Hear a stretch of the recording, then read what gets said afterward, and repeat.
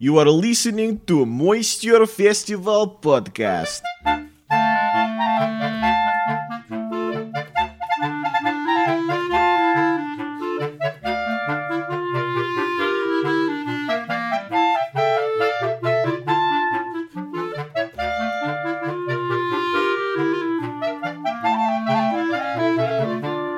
Hey folks, welcome to the Moisture Festival Podcast. If you're new to the podcast, it is hosted by myself, Mr. Matthew Baker, and the comedy magician, Mr. Louis Fox, across the table. Oh, yes. Thank you. Across the table. Yeah. You make it sound way more exciting than across a buffet table. Yeah, if you don't know what the Moisture Festival is, I'm very curious on how you found this podcast. And is it what you expected? Yeah, what were you Googling that led you to this?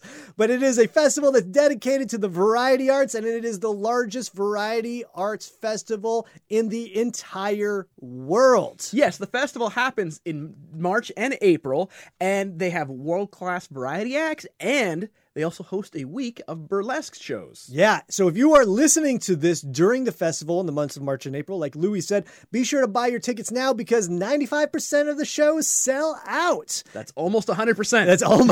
That's 5% less than 100. You can get tickets to all the shows by visiting the website moisturefestival.org, and you can visit them on Facebook, Instagram, YouTube, all the social sites, because they also have a few shows scattered throughout the year. Yes. Yeah. They have fundraiser shows, they have some virtual shows, and some pop-up shows. Yes, absolutely. The festival is dedicated to keeping the ticket prices to shows affordable, and they do that by relying on individual donations. Yes, so you can go to moisturefestival.org, hit the donate button, and that tells you how you can donate your time or financially. Absolutely. And today we are very happy to have Mark Hayward as our guest. Yes, Mark Hayward joins us all the way from Wisconsin, right? Yes, he is in Wisconsin. We don't know where he is currently, but at the time we did the phone interview, he was located in Wisconsin. Yes, and we talk about yo-yoing, we talk about spin top, and a little bit about cheese. Yeah, we also go over every aspect of his career from being a motivational speaker that took him all the way to speaking at TEDx. TEDx. Yes. Which is extreme. It's a lot of fun. Great conversation with a very insightful and amazing performer. Let's get to the interview with Mark Hayward. Let's do it.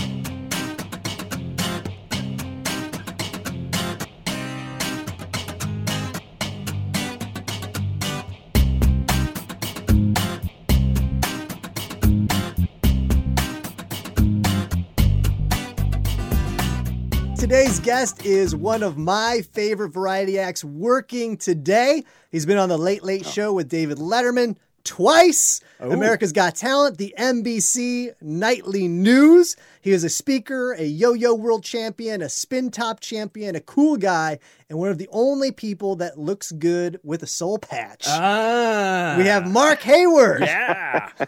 Oh, what a sweet introduction. That's so nice. Thank you. Now, I've known you for a while, and you don't rock the soul patch anymore. What happened? I don't. Well, it was that was a progression. Back when right before I was a full-time entertainer, I worked in a retail job, and you had to shave clean every single day unless you were growing a beard. I'm like, well, obviously I'm growing a beard. It's a very slow-growing beard from the middle. I'm like a 14-year-old boy for the last 3 years. Well, it was sort of the opposite. It was like turns out I hated having a beard, so I just kept getting it smaller and smaller until I had just the soul patch left. Yeah, I guess you do have to look at the language in the bylaws on what the definition of a beard is. Yes. Right. So you are a man of all skills. I mean, you are, like we said, a yo-yo world champion. You're a juggler, spin top, and from what I know from you, it all sort of started with the yo-yo, right? Yeah, it was actually simultaneous, which is kind of amazing that I got a yo-yo in my stocking for Christmas in high school. And the same day, a friend got a how to juggle book. So we started a juggling club. And I don't really know why, but like for some reason at that time, I felt like, juggling, that's the real thing. Yo-yoing. Juggling gets all the ladies. Yo-yo's not going to take me anywhere, but juggling. Right.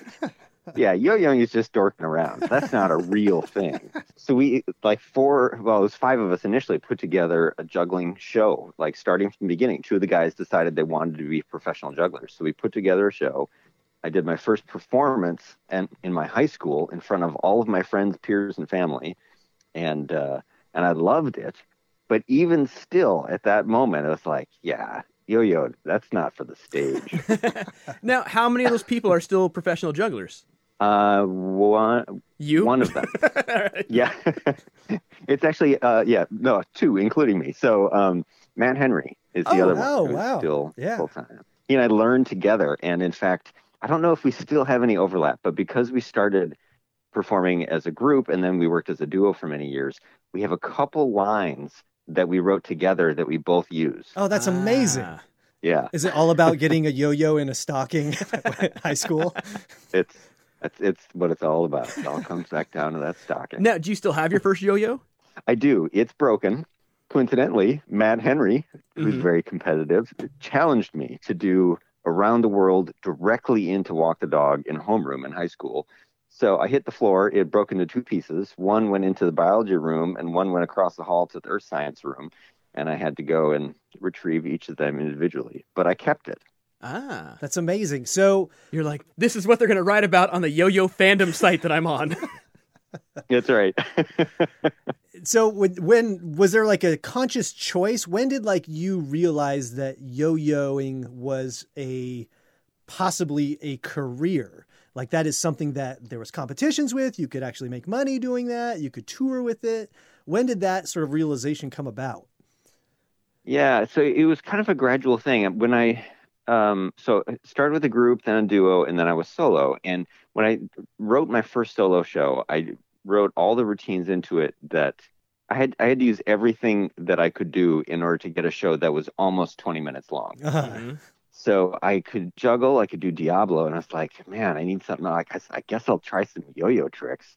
So I thought of myself as a professional juggler for a long, long time, even though I was doing tons of yo-yo in the show. And then the pivotal moment was when I was at a showcase. So you guys know, but essentially a trade show for performers where clients come through and you try to sell yourself. That sounded bad, but you try to get them to hire you. And a friend of mine introduced me to an agent that he worked with who got him a ton of work. And he said, hey, this is my friend Mark. He is a yo-yo guy. And my reaction was, oh, well, I mean, I'm a juggler, but I do some yo-yo. And she said, oh, you're a yo-yo guy. We don't have any yo-yo guys on the roster. I can get you a ton of work. We got 1 million jugglers, but no yo-yo guys. Yeah. And I was like, yeah, I'm a yo-yo guy. Well, it's funny because like I actually see you that way. Like I've seen your show, I've done shows with you, and I don't know if I've ever even seen you juggle. I've always sort of just envisioned you as this yo-yo, like one of the best yo-yo players I've ever seen. Well, thanks. Yeah, and gradually juggling came out of my show because, like I've always said about everything, that it's important to follow the ebb and flow of your interest. Yes. And so I started to get more and more interested in doing yo-yo tricks and performing yo-yos. And once I also then realized that basically all Americans have an immediate understanding and affinity for a yo-yo. Well, we all have a point of reference to it. Yeah. Yeah. Everyone's tried it when they were a kid. They may or may not have been able to do it, but everyone recognizes it. And so it became a really beautiful and easy way to connect with my audience. I found that juggling just wasn't quite it didn't have the same grab. Yes, I agree. Yep. Now, do you find that, I mean, like when you were a kid, people are like, oh, can you do the baby cradle or whatever? Now, right. After shows, do people come up and ask you things like, can you do what that 4-year-old kid did on YouTube? That does happen sometimes. Mostly people can't remember the thing they saw well enough in order to be able to ask me to do it. But yeah, there was a period. Did you guys ever watch the cartoon called Recess? No. Yeah, so it was a fun cartoon. It was about kids, and most of it took place during recess at school. And in one of the episodes, the main girl character found a yo-yo master, and he taught her a bunch of tricks so she could do stuff at the talent show.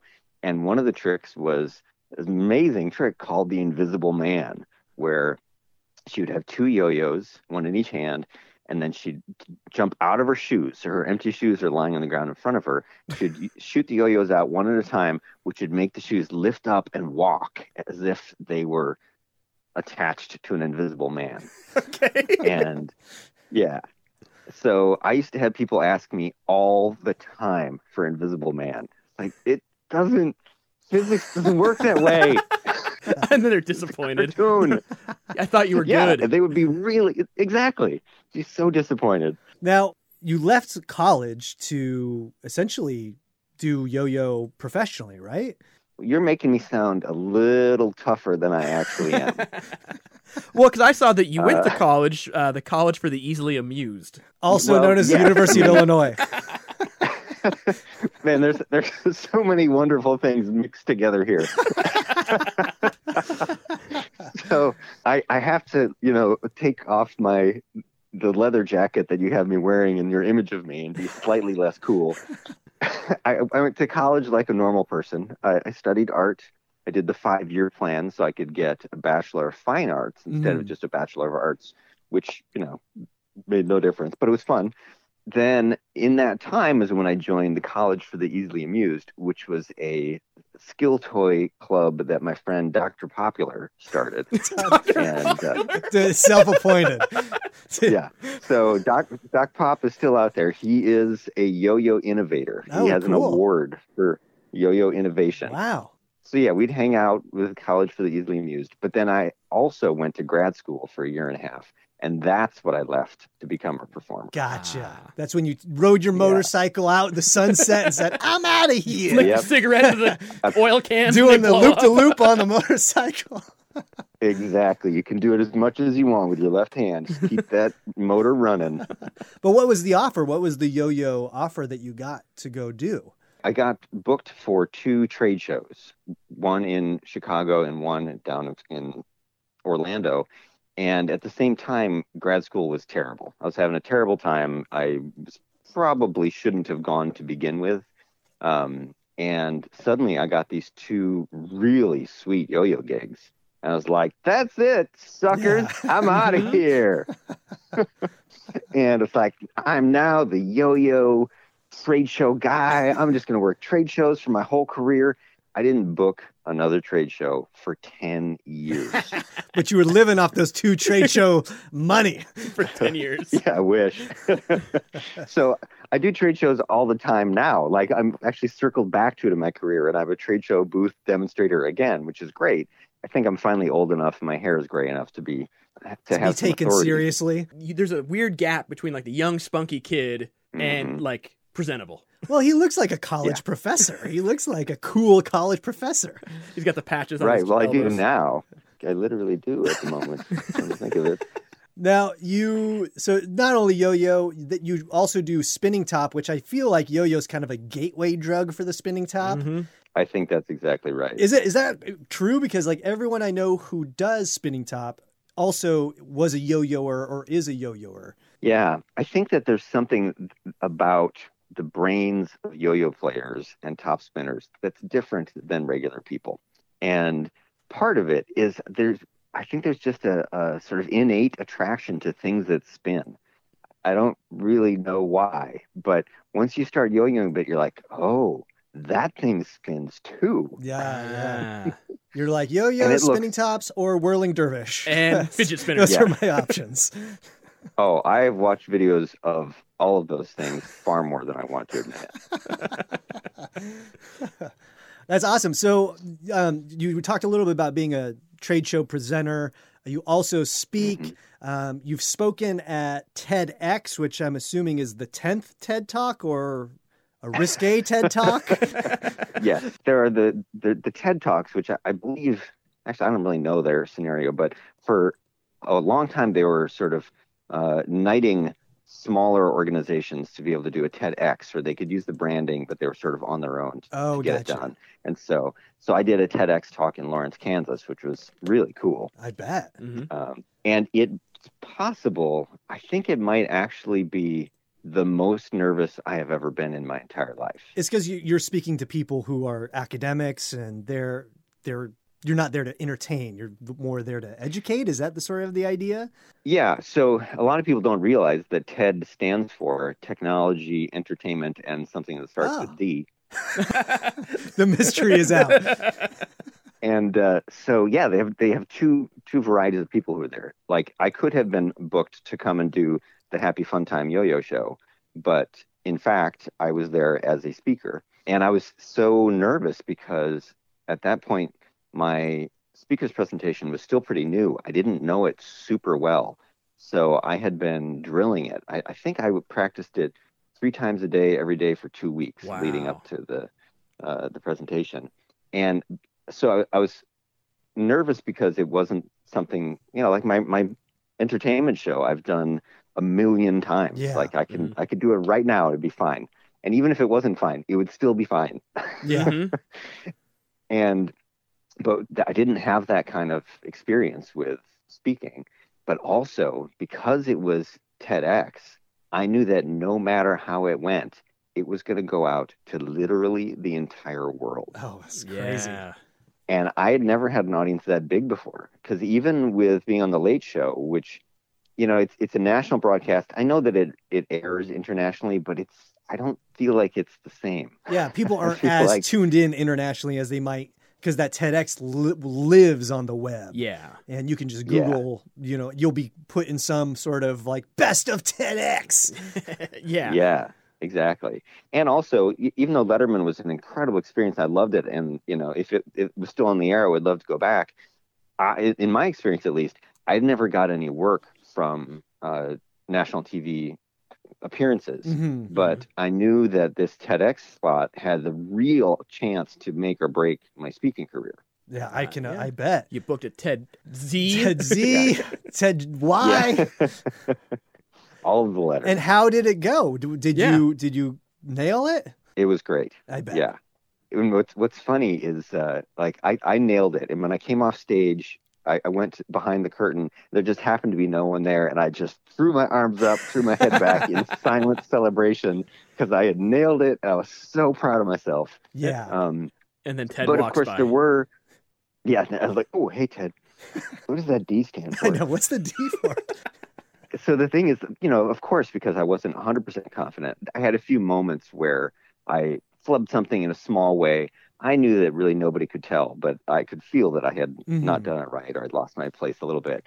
And when the video finally came out online a few months later, my buddy, national yo-yo master Steve Brown, called me up. And Steve is very well known for not exactly putting his foot in his mouth, but for saying something that is maybe too true.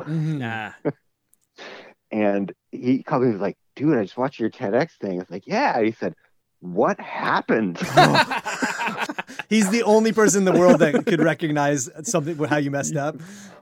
The only one. Yeah, he's like, "Dude, why were you so nervous?"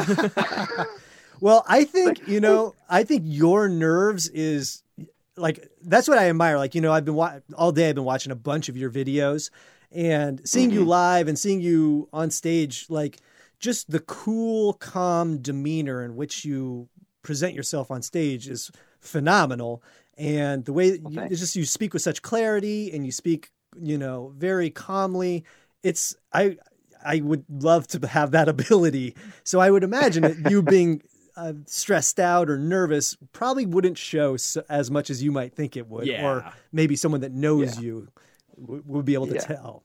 Yeah, exactly. Nobody could tell. Like, no one else said anything. Even when I asked them, they're like, "No, you look totally calm."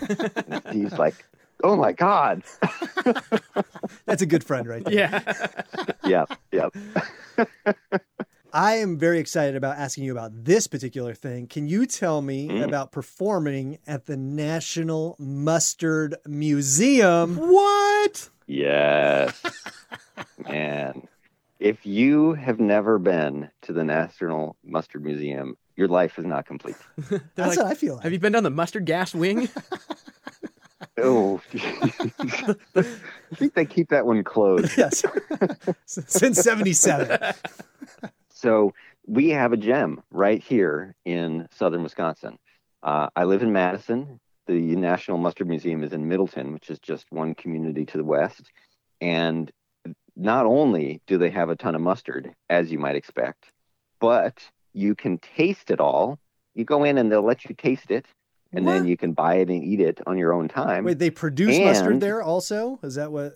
I don't believe that they're actually manufacturing it in the building, but they do have their own, custom private label mustards, which are delicious. So they don't have like the 1974 Grey Poupon that was handed from the Rolls Royce to the other Rolls Royce. You can taste that bad boy.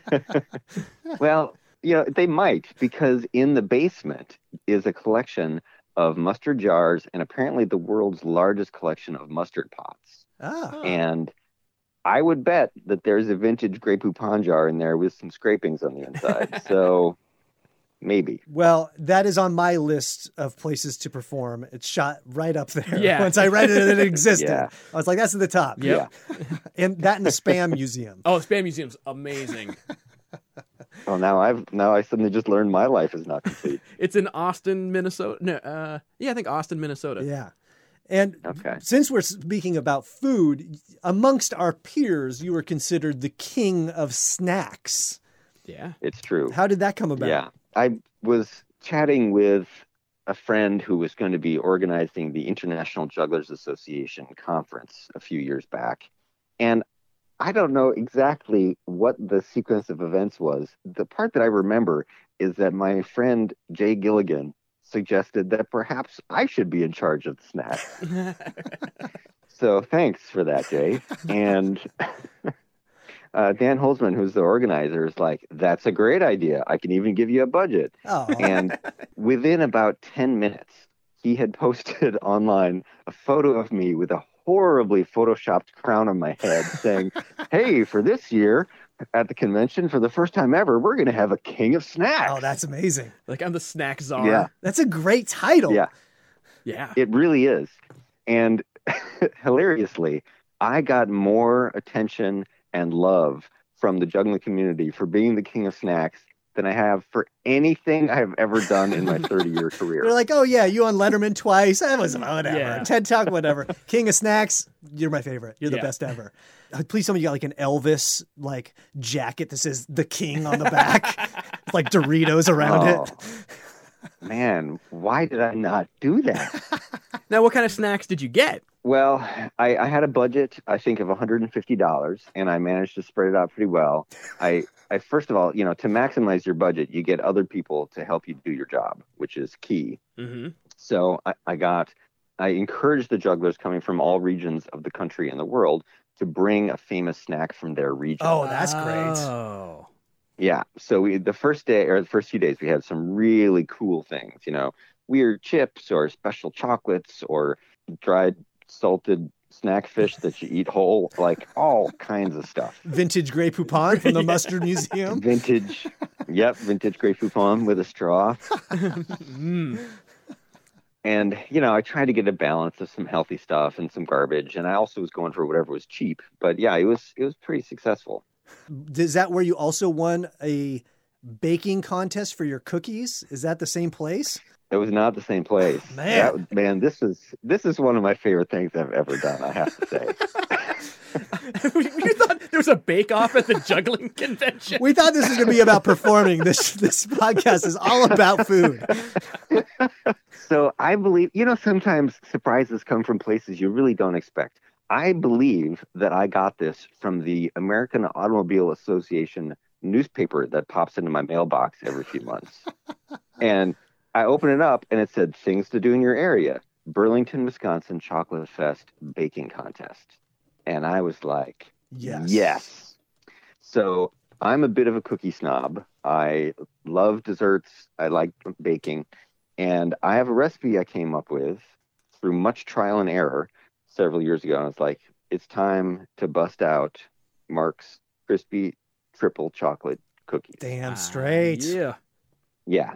So I baked them. I baked a whole batch, and you had to submit, I believe, 9 cookies. You'd be surprised if you're picking cookies for vanity, how many you're going to discard in a normal batch. That one's more oval than round. Wait, did you bake them in? Did you say it was in Vermont? No, Burlington, Wisconsin. Burlington, Wisconsin. Okay, so you baked them in Madison and then drove them over, or did you stay the night there and make them there? You know, I considered doing that, but then I wouldn't have had all my tools. Yeah. So I wanted to have the right conditions for baking. So I baked them at my house, and then my girlfriend Christine and I went to Burlington, Wisconsin. I submitted my cookies, and man, then the waiting began. I bet you were nervous. And More nervous than TEDx. It's like Christmas Eve for a kid. Yeah, exactly. And let me just ramp this up a little bit. It weren't just any old regular judges who were judging these cookies. There were 2 ladies in tiaras on the judging panels. Cookie queens. So, yeah, there was Fairest of the Fair, Racine County. Ooh. And then the other, I believe, was, what do they call it? It's like Princess in Dairyland. Oh, I don't have the name off the top of my head. I'm sorry, but this is the real deal. And her tiara was huge. I bet. So the judging panel started. Cheese. They had a radio. Oh, yeah. Golden cheese. You can dip a tortilla chip into it every now and then. So I was waiting in the audience while they're doing trivia to try to keep us from being so nervous. By the way, I won a bag of chocolate chips. I'm pretty proud of that. So I got to watch them deliberate, and I got to watch them eating my cookies. And they kept their poker faces pretty cool. And then it was announced, and I won the category for Best Adult Cookie. Best Adult Cookie? Did you make them like the sexy mud flap lady shaped? You want a sexy cookie? I'll hook you up. It's important. No, it helps to put dollar bills in the middle of the cookies.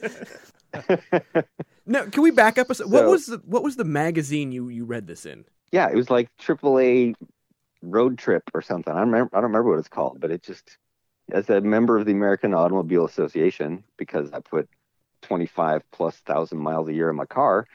Yeah, I get the club member magazine, and sometimes it can change your life. Apparently, you probably tear through cars. Well, I am on my 3rd Prius, but so far I've gotten them generally up to being in the 250,000-mile club. Nice. Now, but what about your vintage car that you're restoring? Are you still doing that? Yeah, so it's restored, but currently not running. Everything's restored, but the functionality. Yeah, my favorite way to put it is, it runs. It's just not totally assembled. It's a 1930 Model A Ford. Nice. Ooh, nice. And my grandfather bought it new I learned recently, 1931, which actually fits because my grandpa was extremely frugal, so he probably got it on sale. And he knew my grandmother when he bought it, but they were not engaged yet. He proposed to my grandmother in that car. Oh, man. Yeah. That's super and then Please tell me you have that in the garage and not like out in the rain. No. Yeah, it's in the garage. Okay. Yeah. Years later, he drove my grandmother to the hospital to give birth to my mom in the car. Man. Whoa. And then 15 years later, my mom learned to drive in the car. Wow. Was she also conceived in the car? My grandfather was 6'3", and cars at that time were not known for being roomy, so I doubt it. That's phenomenal, man. I need a story like that. Yeah. It's not going to go so well with my Ford Focus. This is my grandpappy's 2012. It's been in my family. Ford Focus. It's 2019. My grandfather bought this Yugo new, and he hated it. Another thing I admire about you is that you're sort of the type of guy that you get an idea for something and you pursue it. Either the chocolate or the cookies, yo-yo competitions. I mean, you're a speaker. You make a ton of really funny videos that you can check out. You had this daily video show that you put out a trick every single day for 360 days called 360 Tricks. You've helped start the Fireside Chat. You had your own sort of variety. What were the 5 days off of the tricks? I was kind of waiting to correct. It's actually 365. Okay. Oh, sorry. A lot of this podcast is mostly the guests correcting me on my poor research. I know. This happens every time. Don't worry. They just got so much less exciting. It's like, he took Christmas off. Dude, they're so awesome. You got to take 5 days off, man. Some of them are so overwhelming. You got to process it for a day every now and then. No, so 365 tricks. You got the fireside chat, of course. You did a one-night-only comedy variety festival that you toured around. You had the stunt lab, and at some point you had some idea safari where people would come to you with ideas for certain things, and you would sort of brainstorm stuff for them. So I admire the fact that you just you come up with it, you pursue it, you make it happen, and you come out on the other end. Maybe it's financially makes sense for you financially, and you gain a little money, but you gain experience and creativity doing all these. Is that just part of your personality, or is that just hey, listen, I've always committed to see out my ideas? What is that? I love creativity, and I love coming up with stuff. And part of my personality is that I do not shy away from the long haul, and that shows in being a juggler and being a yo-yo guy. Anything that requires sticking to it and dogged determination. Man, I'm all over that. I feel like a lot of people don't fully understand the power of one person. That there are so many things in the world, even enormous enterprises, that would not have happened without one person saying, yeah, let's do that. Yeah. So with the one night only comedy and variety festival, my buddy Jonathan Burns was like, hey man, I've always wanted to do a festival where we could tour around and work with a bunch of friends. I was like, let's do it. He's like, yeah, right. Okay. And it's funny because I hadn't really thought about it, but once you went through that list like that, yeah, I've done a lot of things. Yeah, and it's a lot of content and just a lot of just creative output from you. And it's crazy that such a creative person has one of the most generic names. So when I Googled you, it was do you mean? And so there's apparently a guy at the CDC that's pretty high up. Yeah. There's a union leader, the Nestle Cocoa Plan ambassador, and a custom garage builder. Ooh. And you beat them all out in the SEO.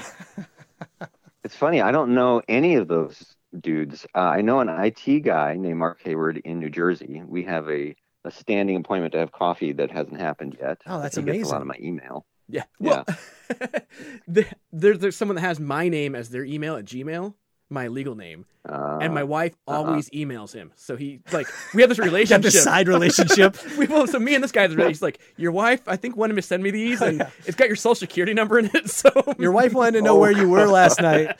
I told her that you were with me. So you've never gotten that gig at the CDC, and then you show up and you're like, oh, they're expecting the top doc over there. No. Although, one time when I Googled myself, I found a sculptor in Chicago, and that's my background. My college education was in sculpture and metalsmithing, so I still do sculpt stuff. And I was looking at this guy's work, and none of it was stuff that I would have made, but all of it was stuff that I could have made. Ooh. It was sort of, yeah, I was like, this is weird. It's like meeting my doppelganger from another universe. That's awesome. Now, you mentioned earlier the one night only comedy and variety festival. Now, this is for the Moisture Festival. You did it. It was multiple nights kind of through the Midwest with 5, 6 different variety acts. And what was that like compared to the Moisture Festival? Putting that on, did that happen before you had come to the Moisture Festival or after? Yeah, it happened before I had come to Moisture Festival. I'd heard about Moisture Festival for years, and everyone, all the performers were just raving and saying it's the greatest thing ever. And I think that probably was part of the reason why Jonathan had the idea to do a festival of our own on the other side of the country. And it's interesting because for the performers, obviously the shows are great fun. I mean, everybody can see that. Yeah. But a lot of the greatness for the performers is getting to spend so much time with other performers. So being backstage or, going out and seeing the sights with people who you've just met or who you've known for many years. And so what made the one night only festival so fun was that we got to spend so much time with our friends. And we had to use our friends for the shows because we weren't sure that we'd be able to make any money. Yeah. And that turned out to be the main difference between One Night Only and Moisture Festival, is that we were not able to bring in the crowds the way that we had hoped. Yeah. You were four-walling, renting theaters, or were you having theaters sort of put money forward, or you were just split tickets? It was anything that we could get. So the reason that the festival happened to begin with is that we had a great relationship with the theater called The Strand in Zillionople, Pennsylvania, just north of Pittsburgh. And they just booked us straight out and paid us a fair fee. Good. And that money essentially funded the entire tour. That was your anchor. So, yeah. So we had some other venues that were giving us, $100 or $0, or we're paying them for use of the theater. Some of them were a door split. Some of them we would either rent a space or sometimes get a space for free and try to bring people in and sell tickets. And it was worthwhile to do it in that it was so much fun. Yeah. But financially, no, it was not a bust. We made money every year, but not much. Yeah, I mean, I guess that's very similar to the Moisture Festival in the sense that, the performers don't get paid a lot of money to do their act, but really it's about the shows, it's about the camaraderie, and that's why they get, such amazing acts like yourself to come out, is because of that. And so in a lot of ways you succeeded in not being able to pay the acts and having a cool performing scenario. We had planned to do it for 5 years, and on year 5 we would decide if we were going to try to do it anymore. And year 4 happened, and I moved out of Pennsylvania, so we just let it rest. Now, how did you end up in the Moisture Festival? A lot of friends had recommended that I should try to do it, especially Jonathan Burns. He was the one who was the most adamant about it. Which is funny because Jonathan has not been to the Moisture Festival. He's like, you would be great. Me, not so much. I don't think he has, no. Wow. Huh. Well, I also did the sort of what brought it all together was that I did my first Buskers Festival in Burlington, Vermont. And a lot of the people there were talking about Moisture Festival because part of what makes Buskers Festival is good is that same camaraderie that you get to spend whatever it is 2-3 days with a bunch of really cool people. And Tim First is one of the organizers of the Burlington Buskers Festival. So I knew that I had to have someone on the selection board for Moisture Festival see me in person in order to vouch for me. You got to kiss the Moisture ring. Festival. Yeah. Right. And I think I had even written in the past, perhaps, maybe applied, but nobody had seen me in person because I don't get out that way very often. But here, Tim First fell into my lap and said, "Hey, Tim, come see one of my shows this weekend. I want to be in Moisture Fest." And he said, "All right," and checked it out, and then I got an invitation. That's amazing. And what do you think? What was your overall experience? You've been to Moisture Festival twice, I believe? Well, I've been to Moisture Festival once. I've been invited twice. Yeah. But it didn't quite happen this year. Yeah. And in fact, it's so frustrating because Moisture Festival was my first gig to cancel for the pandemic. Yeah. Well, because it happened so just a quick asterisk on this. If you're listening to this in the future, we're recording this in, what month is it? October. October of 2020. That's how rough the pandemic has been. You don't even know what month it is. Yeah. So we're knee deep in the COVID pandemic right now. Yes. And 2020, the Moisture Festival was canceled. And Mark had a tour booked out here because I had him booked for a show. And I mean, that's chaos. Yeah. And, everyone who canceled, I believe I had 3 gigs so far lined up. And everyone who canceled, it was absolutely the right decision. There's no doubt about it. But it was, the first thing that got canceled for me in the pandemic. Yeah. So the one year you came, how was it? I loved it. I could not have loved it any more than I did. Awesome. It was so good on so many levels. It was what I needed right at that moment. I needed that spark of energy and joy to remind me of how much I love performing. Yeah, it really is great. And also, I was both emceeing and in some shows, I was just a regular act. And I do a lot of emceeing. I love it. But I also love the chance to just do my act because emceeing is a ton of work. Yeah. It is a very thankless job. Yes. Yeah, and you're basically working the entire show. So it does cut down on the hangout time with the other acts. Yeah, so I was very glad to be able to do both. I mean, I really do love emceeing, but it's also nice to not have to work quite so hard some nights.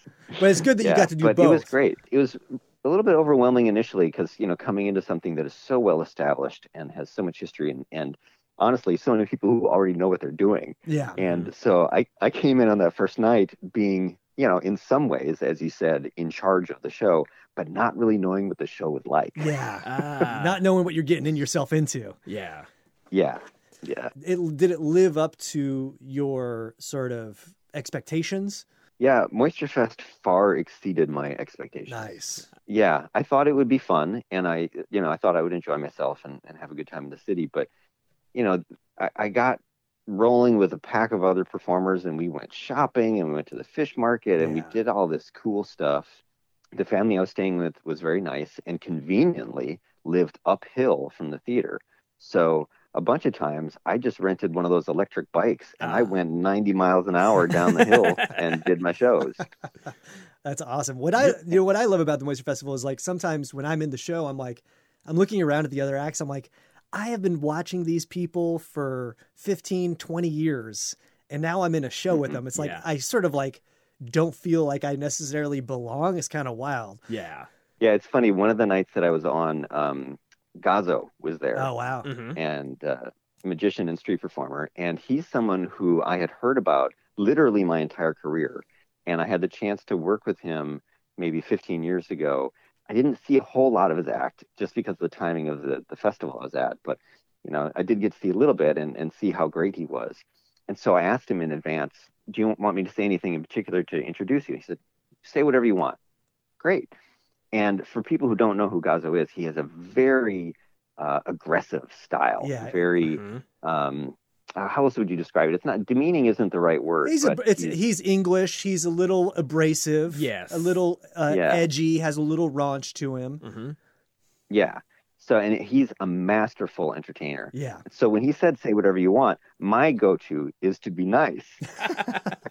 So I went out there and I told the star, like, I've heard about him my entire career. I finally got to work with him. He's a master. So good, so great.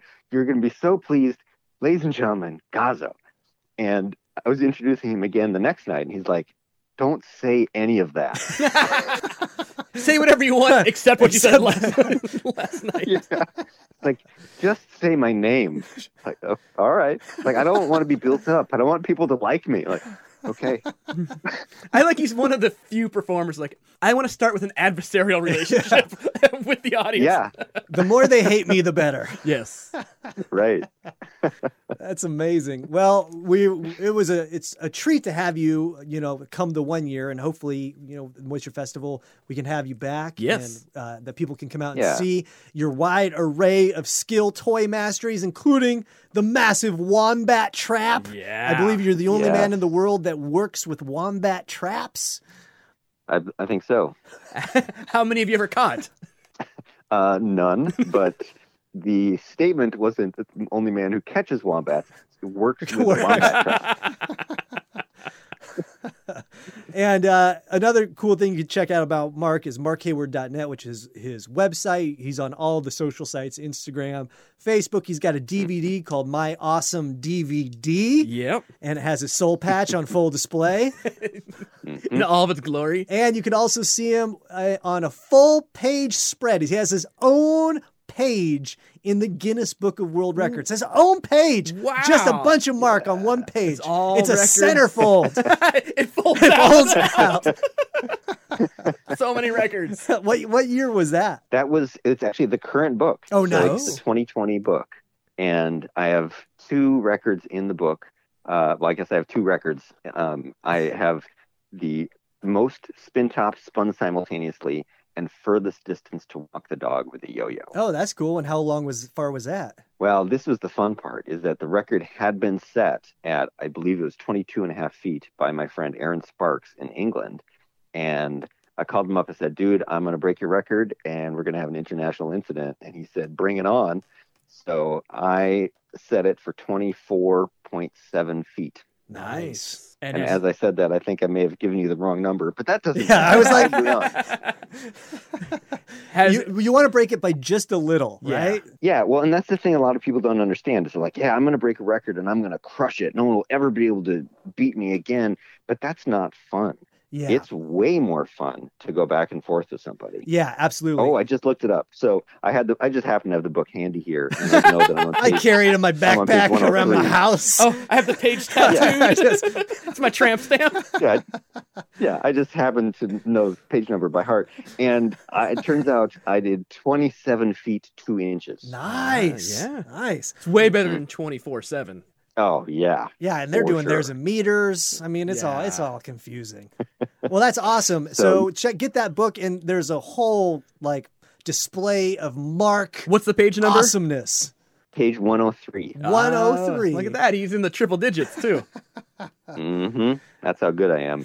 So is there anything we missed, Mark, that you wanted to talk about? That I mean, if I didn't wax on enough about the awesomeness of Moisture Fest, it's No, awesome, and I cannot wait to come back. Yeah, man, we just want to thank you so much for joining us on the podcast. Again, markhayward.net, and he's got lots of swag out there, yo-yos, all sorts of cool stuff that you can check out and consume. And I highly recommend the 360 tricks. Yeah. +5. +5. A good thing to mention would be if people want to learn how to yo-yo, I have a YouTube channel, youtube.com/Mark Hayward, and I've got a how to yo-yo video. I've got a bunch of how to yo-yo videos, but my beginner tricks video is now over 1 million views. Wow, that's awesome. Congrats. So they can check that out and learn how to be a champ. That's almost as cool as the Mustard Museum. Almost. So close. Well, thank you so much, Mark. We really appreciate you taking the time to talk to us. Yep. Hope to catch you at the next festival. Yes. Awesome. Thanks for having me, guys. Yeah. Thanks, Mark.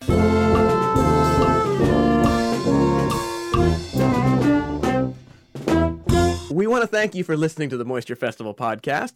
If you haven't bought tickets yet for the festival, you can do that at moisturefestival.org. You can also find out information about volunteering or supporting it financially as well. Just click on the contribute button. You can also find Moisture Festival. They are on Facebook, Instagram, and YouTube if you want to check out more details on any of those social network sites. If you want to find out more information on Louie and I, we do a podcast together that is completely different than this podcast, and it is called the Odd and Offbeat podcast, and you can find that on any platform that you get your podcasts at. If you would like to find out information on Louie and I's shows, you can do so by visiting Louie's site, which is louisfox.com. And Matt Baker's site, comedystuntshow.com, spelt the way you would expect it to be spelled. Yes. And we want to thank all the volunteers, performers, sponsors, donors, board members, producers of the Moisture Festival for helping make this thing happen. Absolutely. A lot of moving parts, and they do a wonderful job at creating a very unique experience that you cannot get anywhere else. Have a great day. Thanks for listening. Thank you for listening to Moisture Festival podcast, and stay moist.